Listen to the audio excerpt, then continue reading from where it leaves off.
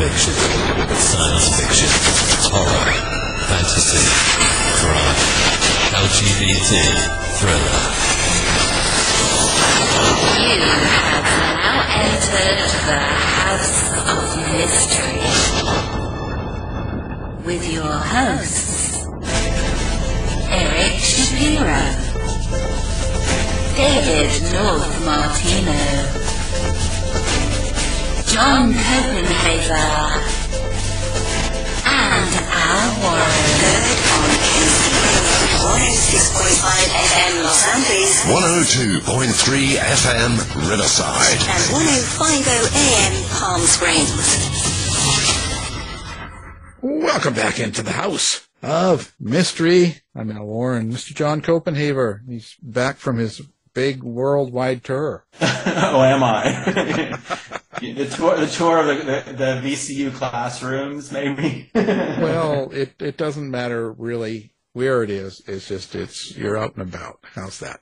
It's just the world in my head. Is that what it is? Yeah, the world in your mind.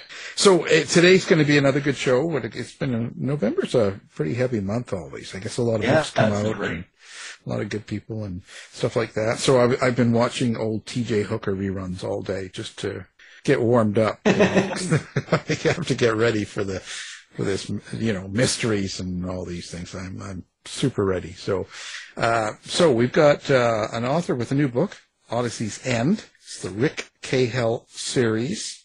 It's book 10. So, Mr. Matt Coyle, thank you for being here. Hey, thanks for having me. Really appreciate it.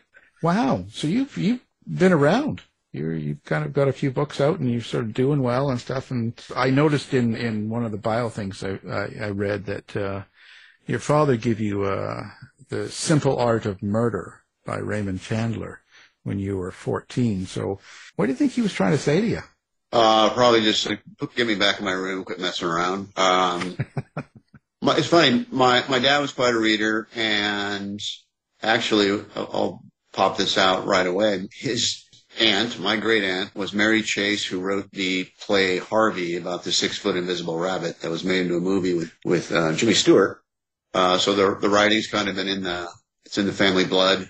My mother's grandmother wrote on her own. She wrote a little book of poetry, and it was kind of the blood. My brother was a really good writer, and for different kind of business. But it's been in it's been in the blood. I think I was already probably reading it. I know I was already reading Agatha Christie by then, and Sir Arthur Conan Doyle. But once I read Chandler, I was 14ish, like you said, and I was kind of a rebel in my own cause, or without a cause, more appropriately.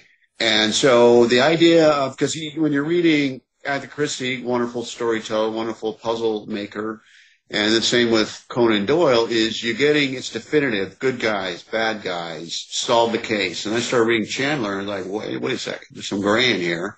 The good guy doesn't necessarily always win. And that really, that appealed to me at that age, that rebellious age. And it kind of stuck all these years later. Yeah, it's interesting how that is. The gray character, that when you get into kind of classic mystery noir like that, how so many of the characters, and not everybody in the book or the story, is not all good. There's some evil mixed in with everyone, and it kind of displays that. Right. That's what I love about it, definitely. And it changed my life, I would say, getting that book from my dad. So now, when you're in a position like that, like you said, with a lot of writing in the blood and in the family and stuff, did it make you self-conscious about what you were going to write and how you were going to write it and what people thought about it, even within your family? Of course, being of Irish descent, there's the initial insecurity, but caring what everybody thinks. But honestly, I don't even at that age. I guess I had met Mary Chase, but I think I met her when I was younger. I didn't know what any of that meant at the time. So I don't think I had any. I have to rate it to a certain level. It's just as I got older, I started developing my own levels of what I thought where the book should be. But honestly, I didn't be really dedicated to writing for so many years. I didn't start writing seriously until I think I was 43. I would dabble here and there, got a degree in English, which was a really good prerequisite for getting a job in the restaurant business, which is what I did when I got into college. You can wash dishes with that English degree. Once I started writing years later, I just kind of had my own level I thought I needed to get to. So now this is book 10 Yeah. in the series. How do you keep something like this going and keep it interesting, fresh, and keep people wanting to read what's going on with your character, Rick Cahill? Yeah, well, I hope I'm able to do that.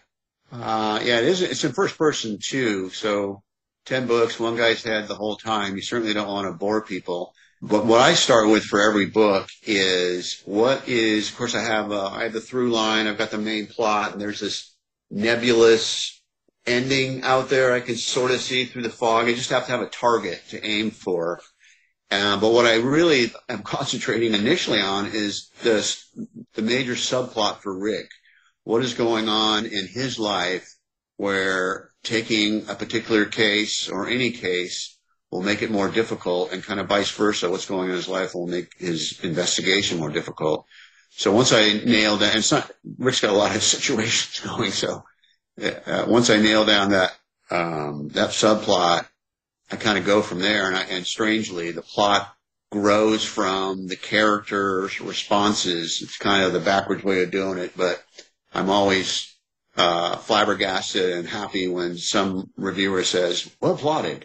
Because if they ever saw the sausage would make, they'd go, what's going on there? What's really interesting, because your character, Rick Cahill, has fatal brain disorder, CTE. Yeah. You think of that, what's a detective character needs is the sort of mental acuity to put together all these sort of different elements. And I'm just fascinated. It's really original, really fascinating choice. I'd love to know more why you chose that, how you came about it, and then how you work with presenting it on the page.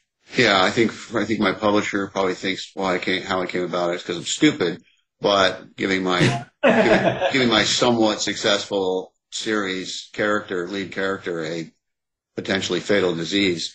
I had two rules when I first started writing, and it took me 10 years to get published. 10 years from initial starting writing and finally getting an okay from an agent, and then quickly after that, a publisher. But really probably 5 or 6 years of sending out and getting rejections from agents. So I was writing for 10 years before this thing got published. I've been writing Rick for 20 years. And I had two rules. And one was that he could not have a sidekick that was physically imposing, kind of a comedic release, or wealthy enough to get him out of any situation.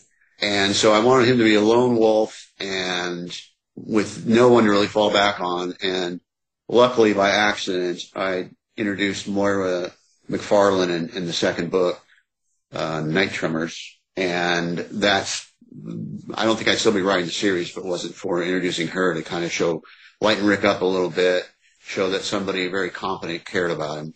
But anyway, and the other one was every mistake he's made, physical and emotional, all the scars, they stay, they're there.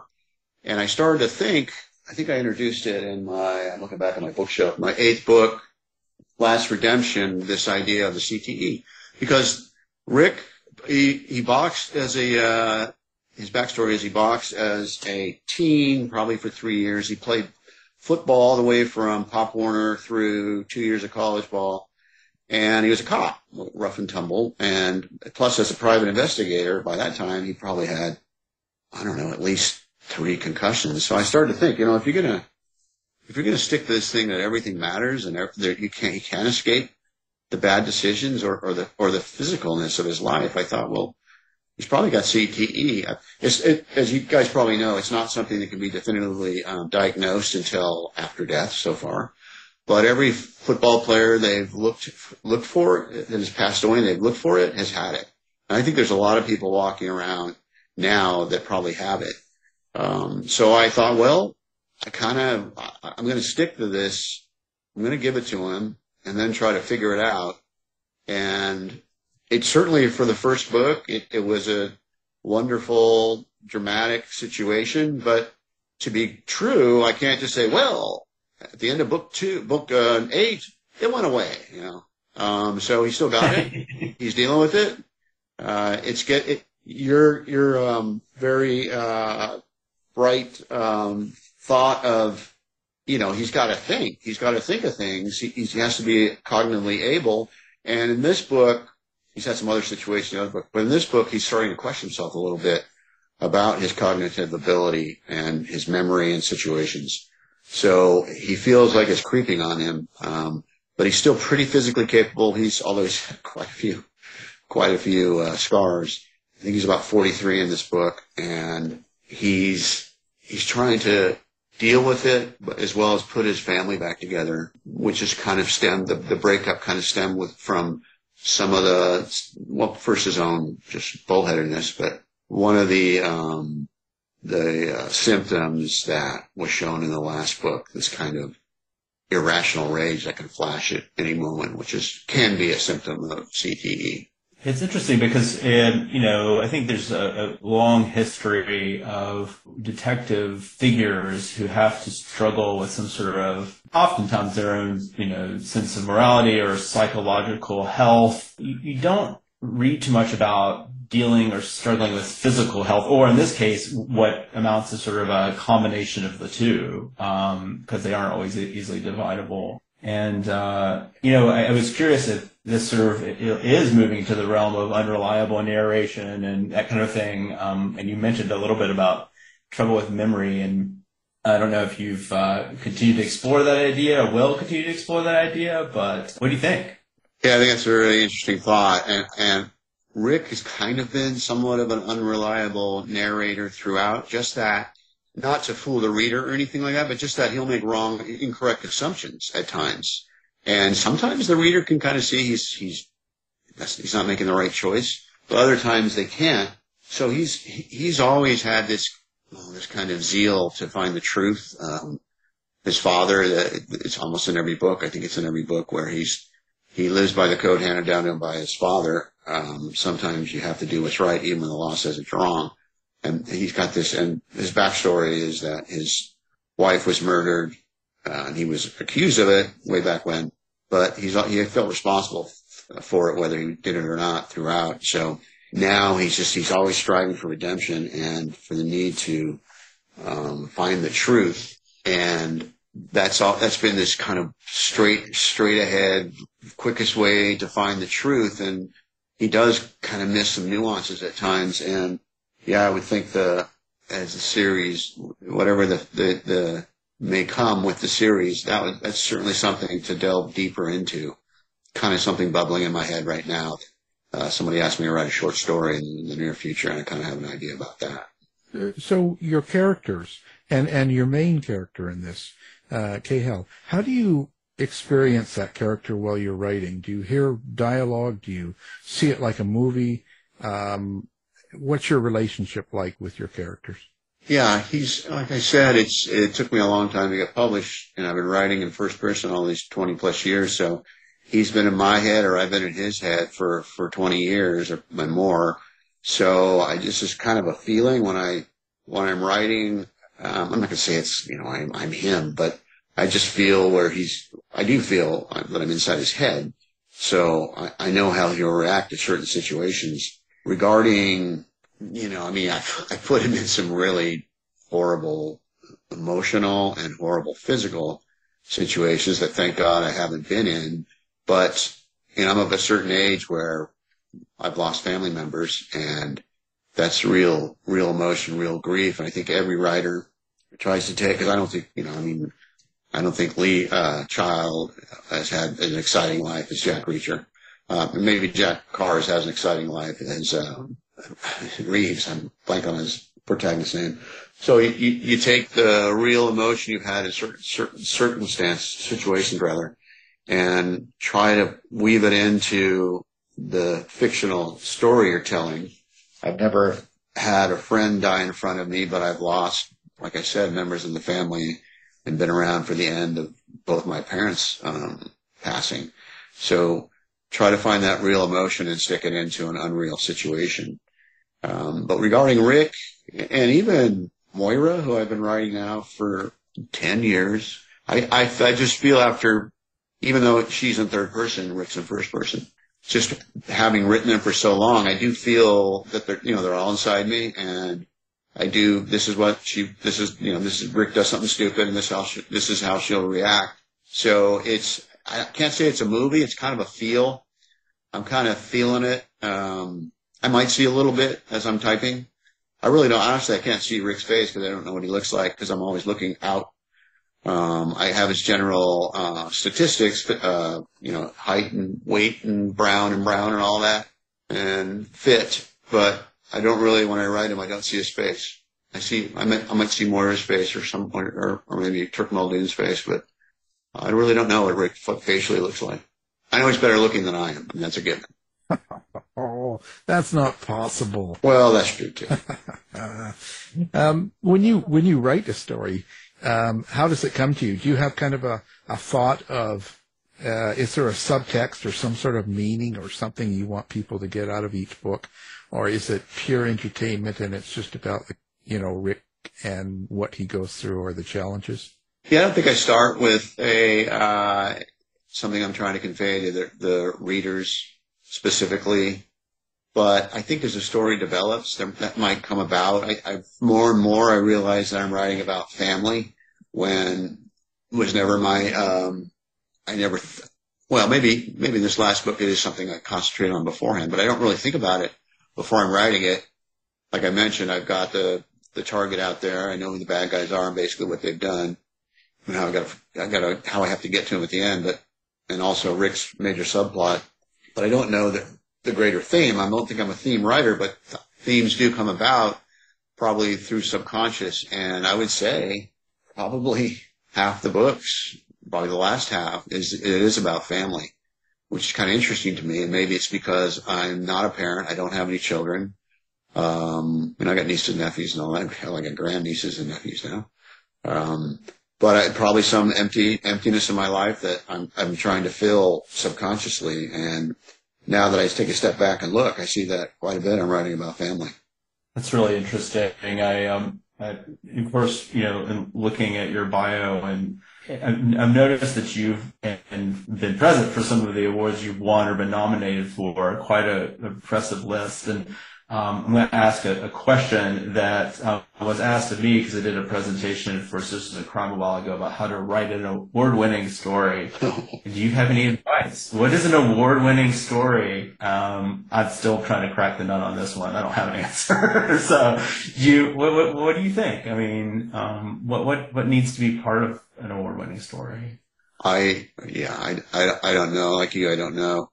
I will say that. And I'm very grateful for the nominations and awards. And I feel, I'm proud of my work.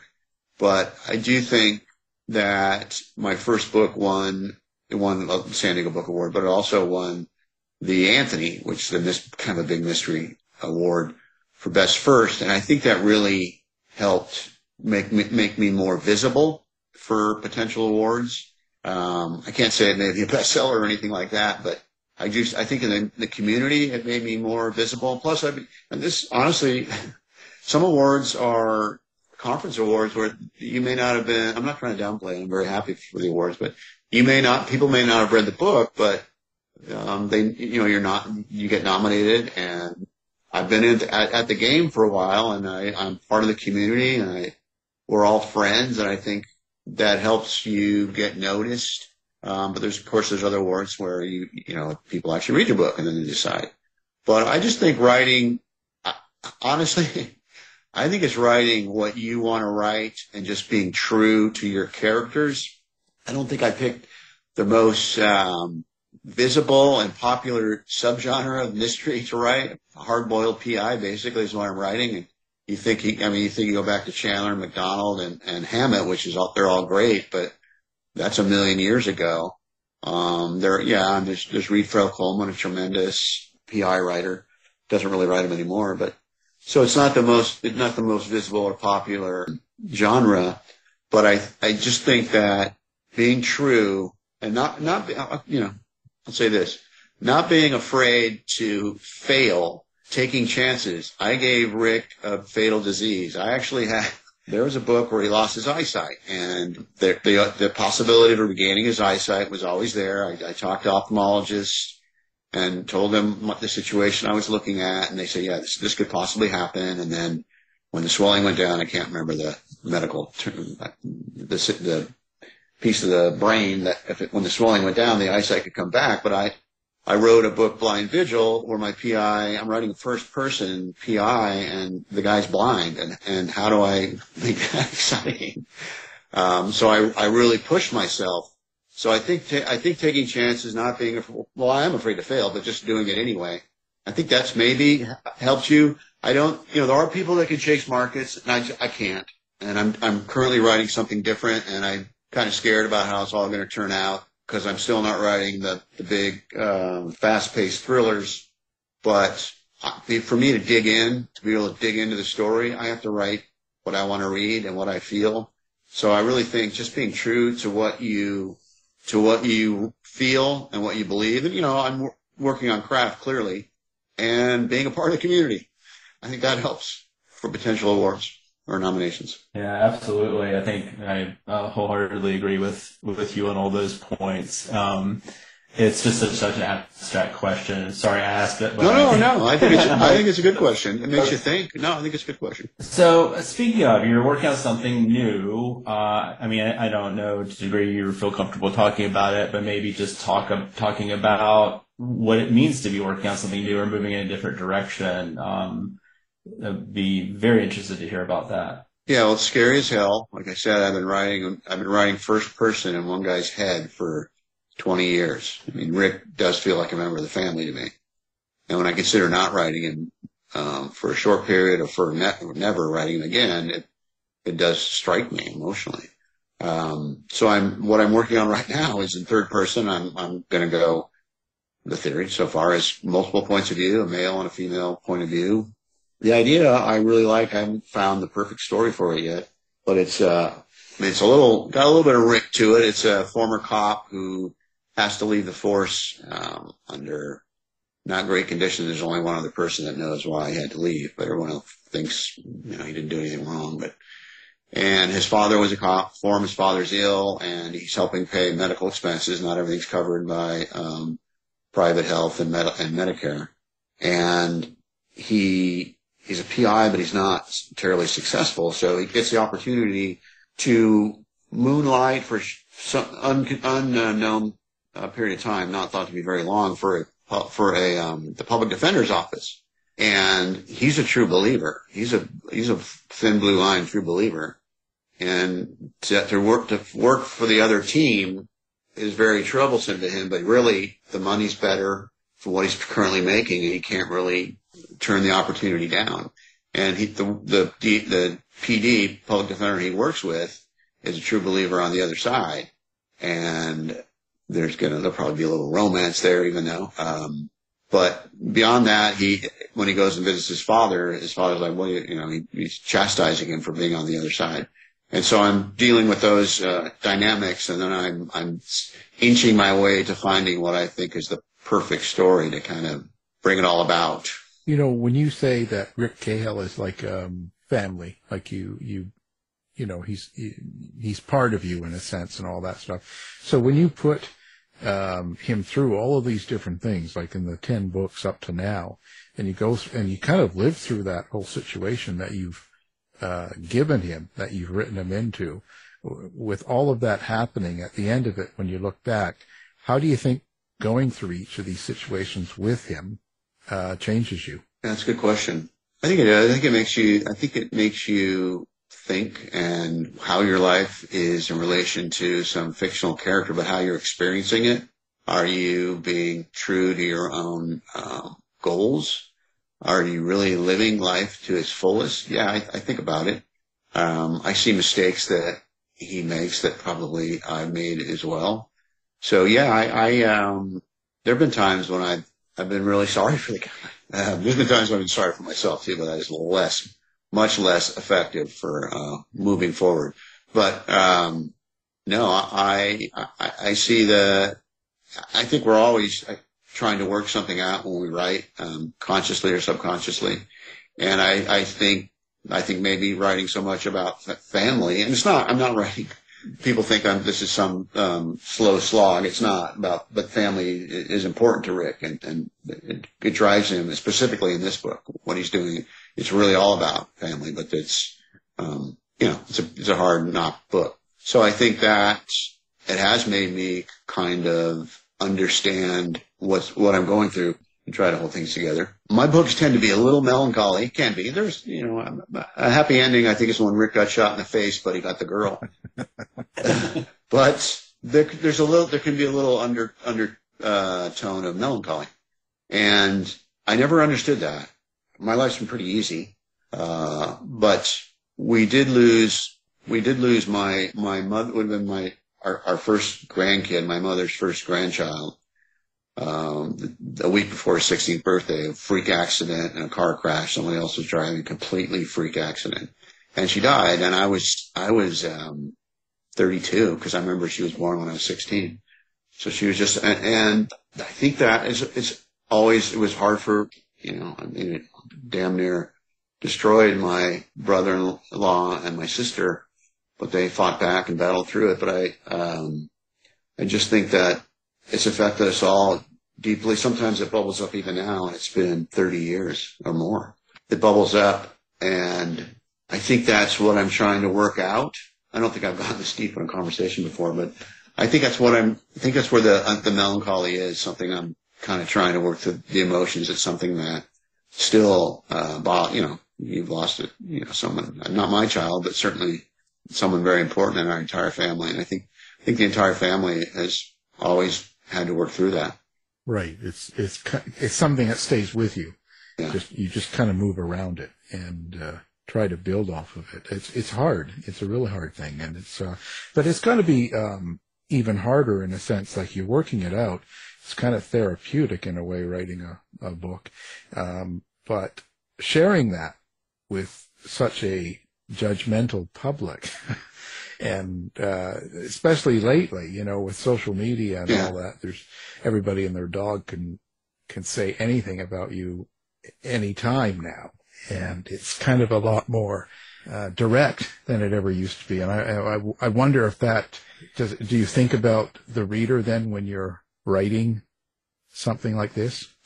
Yeah, I think about the reader because they are my people. They're investing their time and money and emotion in what I do. I'm talking about my diehard readers. I'm not talking about my 2-star review on Goodreads. I'm not denigrating them. And sometimes I read all my reviews, which doesn't help with what you just mentioned. It's kind of stupid to do. That's the worst thing. Yeah. But actually, there are times when I'll find someone's got a good point.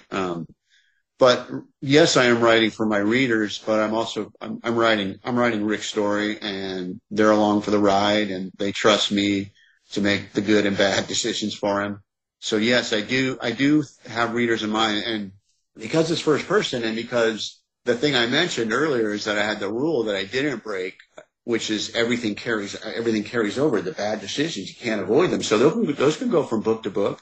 And so when the readers are foremost in my mind is when I'm trying to straddle the line of giving enough backstory for new readers. And so enough backstory for them to understand some of the decisions Rick makes, but not too much where they don't, if they like the book, they don't, they know enough about it where don't have to go back and buy 1 through 9. And then the other thing is I don't want to bore my existing readers. And when I wrote, Lost Tomorrows, which was I'm looking up on my stack. I think it was my sixth book. That was the one where Rick, learns the truth about what happened to his wife. And when I was writing that, I just said, I can only write this for my existing readers. If new readers come across this and they kind of don't know where they are, I can only do it one way. And I did that, and I'm still trying the best I can to bring everybody in. But honestly, I think I won the Seamus for it and the Lefty Award, and just not just thinking only about my existing readers. So maybe there was a lesson there. I don't know, like we were talking about earlier about awards. There's kind of who knows how it works, but so I do think about my existing readers. I'm so thankful to have them. Years ago, when I was writing in the dark and didn't have an agent, didn't have hope for an agent or anything, I thought maybe, wouldn't it be cool? Because I have favorite authors. As a matter of fact, one of my favorite authors is Michael Connelly, who I have the extreme pleasure of interviewing him tonight down here in Coronado, San Diego. And I thought, because when new books come out, I drive by everything. I'm buying the book, I'm reading it. I'm sorry if I have to read for a blurb, I have to read Connelly first, same with Crace and T. Jefferson Parker. But I thought, man, wouldn't it be cool if I ever wrote books and people, they wanted to get my book ahead of everything else. And there aren't 100,000 of those fans, but there's some. And I'm blessed and amazed and so grateful for it. So Violence, this is a mystery crime book. So how do you deal with violence and how you write it on the page and how much of it you talk about? Yeah, that's something I do think about, and not because I'm afraid of offending people, but just, I don't, there was one where I needed to have a signature serial criminal's signature at a crime scene. And because I write in first person, I don't show, not all the violence, it's the aftermath of the violence you see. There's quite a bit of violence in Rick's life and you see that, but it's aftermath generally that you see. And it was something that I really questioned whether I was going to do it or not, because I did not want to use death cavalierly and defame a body. But I sort of, I have to do this. The signature has to be left behind, and it has to be something unusual that no one could replicate on their own. Because I'm sure there's a lot of kinky, weird stuff out there that you'll see more than once that probably homicide cops have seen. So this one had to be kind of different. And I actually warned, when I would do some book events, I would warn people about it because I felt very iffy about it. So I do take violence into consideration, but this book is probably the most violent book I've written. I just try not to make it gratuitous. It has to have, significance. There has to be a reason for it. It's just not to have another dead body. Of course, you're writing, mystery. I think when I first started writing mysteries, the rule is sort of you had to have a dead body in the first 50 pages. And quite often I don't. The body comes later, and then there might be multiple bodies, and there might be multiple scars for Rick. But I've never thought about writing a heist book or something like that. That takes a lot of brain power. But violence is a part of the genre. I try not to make it gratuitous, but it does play an important part, and it's brought Rick to where he is now with this CTE. So I don't avoid it, but I try not to make it gratuitous. That was kind of a long way of. Now, I'm really interested in something you just said about structure. I'm a teacher, a professor at VCU. I teach creative writing classes, and there is sort of a compulsion among my students to put the body on the first page or something akin to it. And you mentioned in your books that's not necessarily always the case, and that changed. And I'd love to know more about why. You think you write that way? Perhaps its connection to character development or storytelling? Yeah, I think it really does. It is about connection to character and storytelling. I understand the desire to have the early body, and it's not every. I'm pretty sure I've had bodies early, but probably only about half of them. But because you got to hook the reader, you've got to be able to, and that's the reality. You have maybe, I don't know, what is it, maybe 10 pages or something, or maybe, if someone's standing at a Barnes & Noble picking up your book because they like the cover or they like the spine. In my case, my covers aren't out that much. I like the spine. You've got to be able to hook the reader while still being true to your character and true to the book you're writing. So for me, I try to make the character interesting or the situation interesting. If I don't need a dead body early, I don't put it there. I try to have something compelling. I honestly try to have change and tension on almost every page. Change is not always easy on every page, but tension, and a lot of the tension, I'm always happy when people say it was a fast read, and I'm thinking, I didn't really have that much violence in that book. But I think a lot of the tension is internal, and of course I have to cheat because I'm writing in first person. So internal tension can pull your reader in too, and can feel for fast pacing.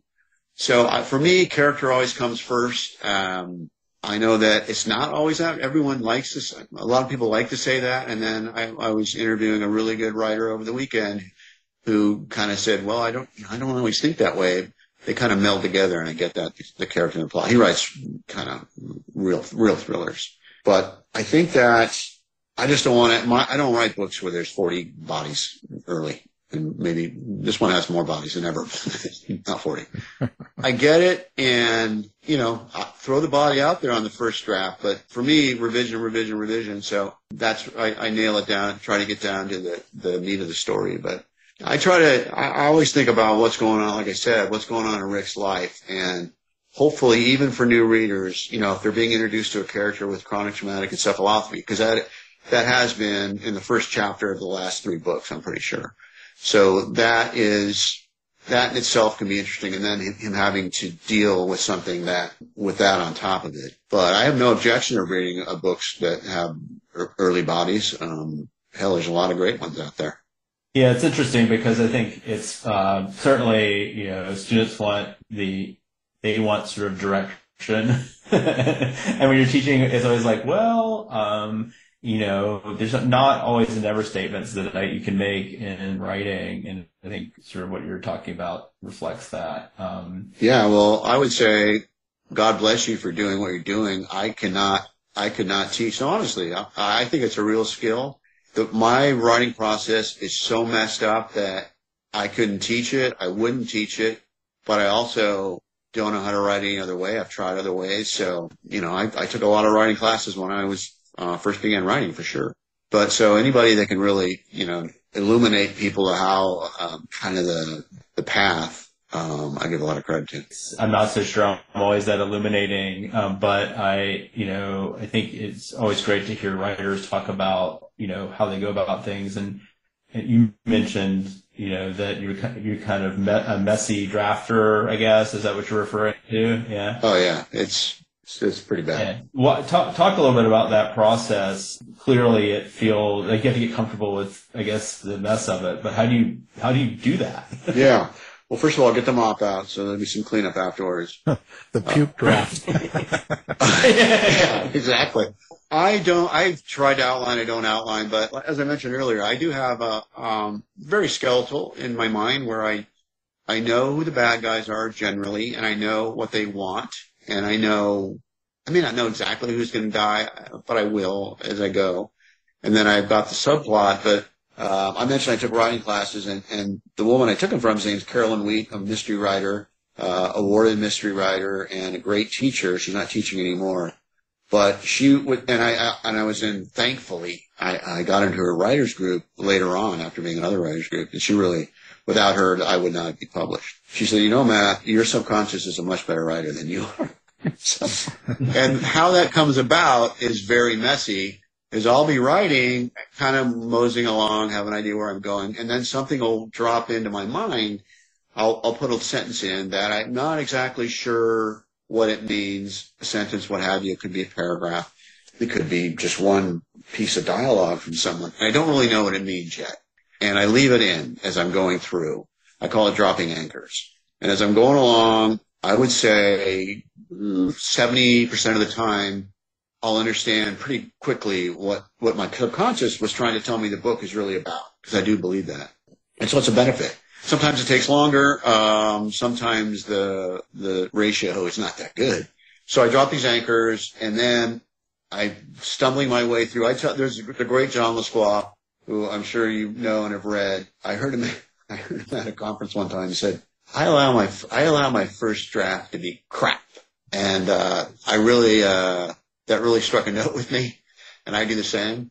I figured that since I don't outline, I'm really kind of writing an outline in that first draft, so I let all sorts of stuff in. If my imagination takes me someplace, I will actually write. As I'm writing, I know the chapter, or at least the scene or two I'm writing, is not going to make the final version, but I know I have to write through it to get to where I want to go. Like I said, you would never teach this. I try not to think when I'm writing. I just try to feel along, kind of bump along. And I have to let my imagination fill in these gaps, go down these dead-end streets. And then when I finish that first draft, and as I'm going along, I'm feeling like this is crap. This is terrible. They're finally going to find out that I'm a hack. It took 9 books, but number 10 is going to let them know I'm a hack. I don't know what I'm doing. And then on my first read through, I go, hey, that's not that bad. It's not very good, but it's not that bad. And then I'll go through and I'll take out I've taken out 30,000 words on the first pass before. And of course I'm adding as I'm going. So like I said, very inefficient, and so I will probably revise after the first draft before I turn it in 6 to 7 times, I would say. Some are very quick, but it could be less. But that's the way it works for me. The story, I'm able to get a better sense of what I'm trying to say as I go through. Like I said, you would never teach this in your classes, but I fought against it. Somewhere in the middle of my career, I thought, you know what? I can't do this anymore. This doesn't make any sense. You should be better than this by now. Because my stories, my writing process tends to get messier with each book. I said, this is ridiculous. You're supposed to be a professional. You actually get paid for these things. But it stumps me. I don't sit there and do nothing for too long. And I said, no, Rick's got a problem. Jump in. You'll find your way. That's the story of my life. That's exactly how I write. I mean, yeah. I think sometimes students, they do want a clear process. I feel like so often it's about getting comfortable with it. I like that. I'm using it. Oh, yeah. Get comfortable with it. Publish it when it's a mess. See what happens. Then you make it really comfortable. So, Matt, how do you like to be found, or do you? Do you like hang out on social media? Website? Where do you like people to go? Yeah, my website is mattcoylebooks.com, and I am on Facebook quite a bit. This is the time of year when a book coming out that you're talking a little more about your work than you maybe should, but people understand. Facebook's about the only one I know how to work. Instagram, I can kind of like stuff and occasionally post something. It takes me a while to figure out. X, or whatever it's called now, I can like things, and I think I can forward things. Yeah. But Instagram, I'm pretty, not to say prolific, but I'm there often. And for a while there, I lost my yellow lab a little over a year ago. And he was better known than me for doing his couch yoga sleeping. He'd be upside down sleeping on the couch. And I take that picture every day, and people really liked it. So now they're just stuck with me for the time being. Yeah, or you're going to have to lay on your couch. You have to do your own yoga. Do your own yoga on the couch and take pictures. Get you on TikTok. Might pull a muscle. No, I stay away from TikTok. That's for sure. Well, we appreciate you being on. It's been a great conversation, and of course, your new book, The Odyssey's End. It's a Rick Cahill series, book 10. Matt Coyle, thank you for coming on the show. And thanks a lot for having me. It's a lot of fun. You've been listening to the House of Mystery radio show. To find out more about our guests, hosts, or shows, go to www.houseofmystery.com. Show's over for now. Was it as good for you as it was for me? Well, good night. This has been a production of Something Weird Media. I'll be back.